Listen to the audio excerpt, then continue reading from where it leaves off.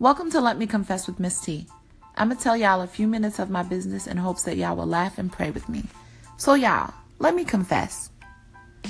So unforgiveness and resentment has always been a part of my family narrative. Whenever someone would ask me about my family, I would feel this tension in my heart and never have negative things to say, but I surely could not pull out the positive. I couldn't forgive my mom for me being in foster care in many of my early years, or having exposure to drugs and alcohol in my home and fatherlessness. It was just so much for me to carry around, and I was carrying it around.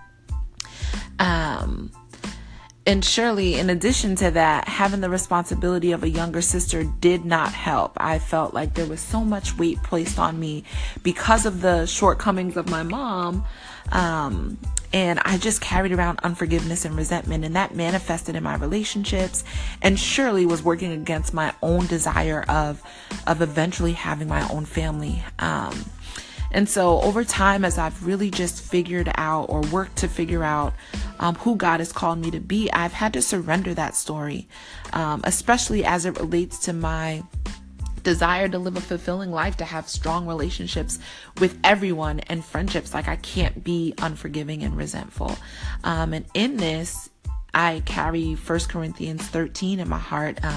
Most of you guys are probably really familiar with it. It's the love is patient, love is kind verse. But instead, I challenge myself to interject my name, and I encourage you to do the same. So it would sound something like this. T is patient and kind. T does not envy or boast and is not arrogant or rude. T does not insist on her own way, is not irritable or resentful. T does not rejoice at wrongdoing, but rejoices with the truth. T bears all things, believes all things, hopes all things, endures all things. So that will snatch your wig. Or for those of you who don't have a wig, that will groom your beard, that will shave your beard.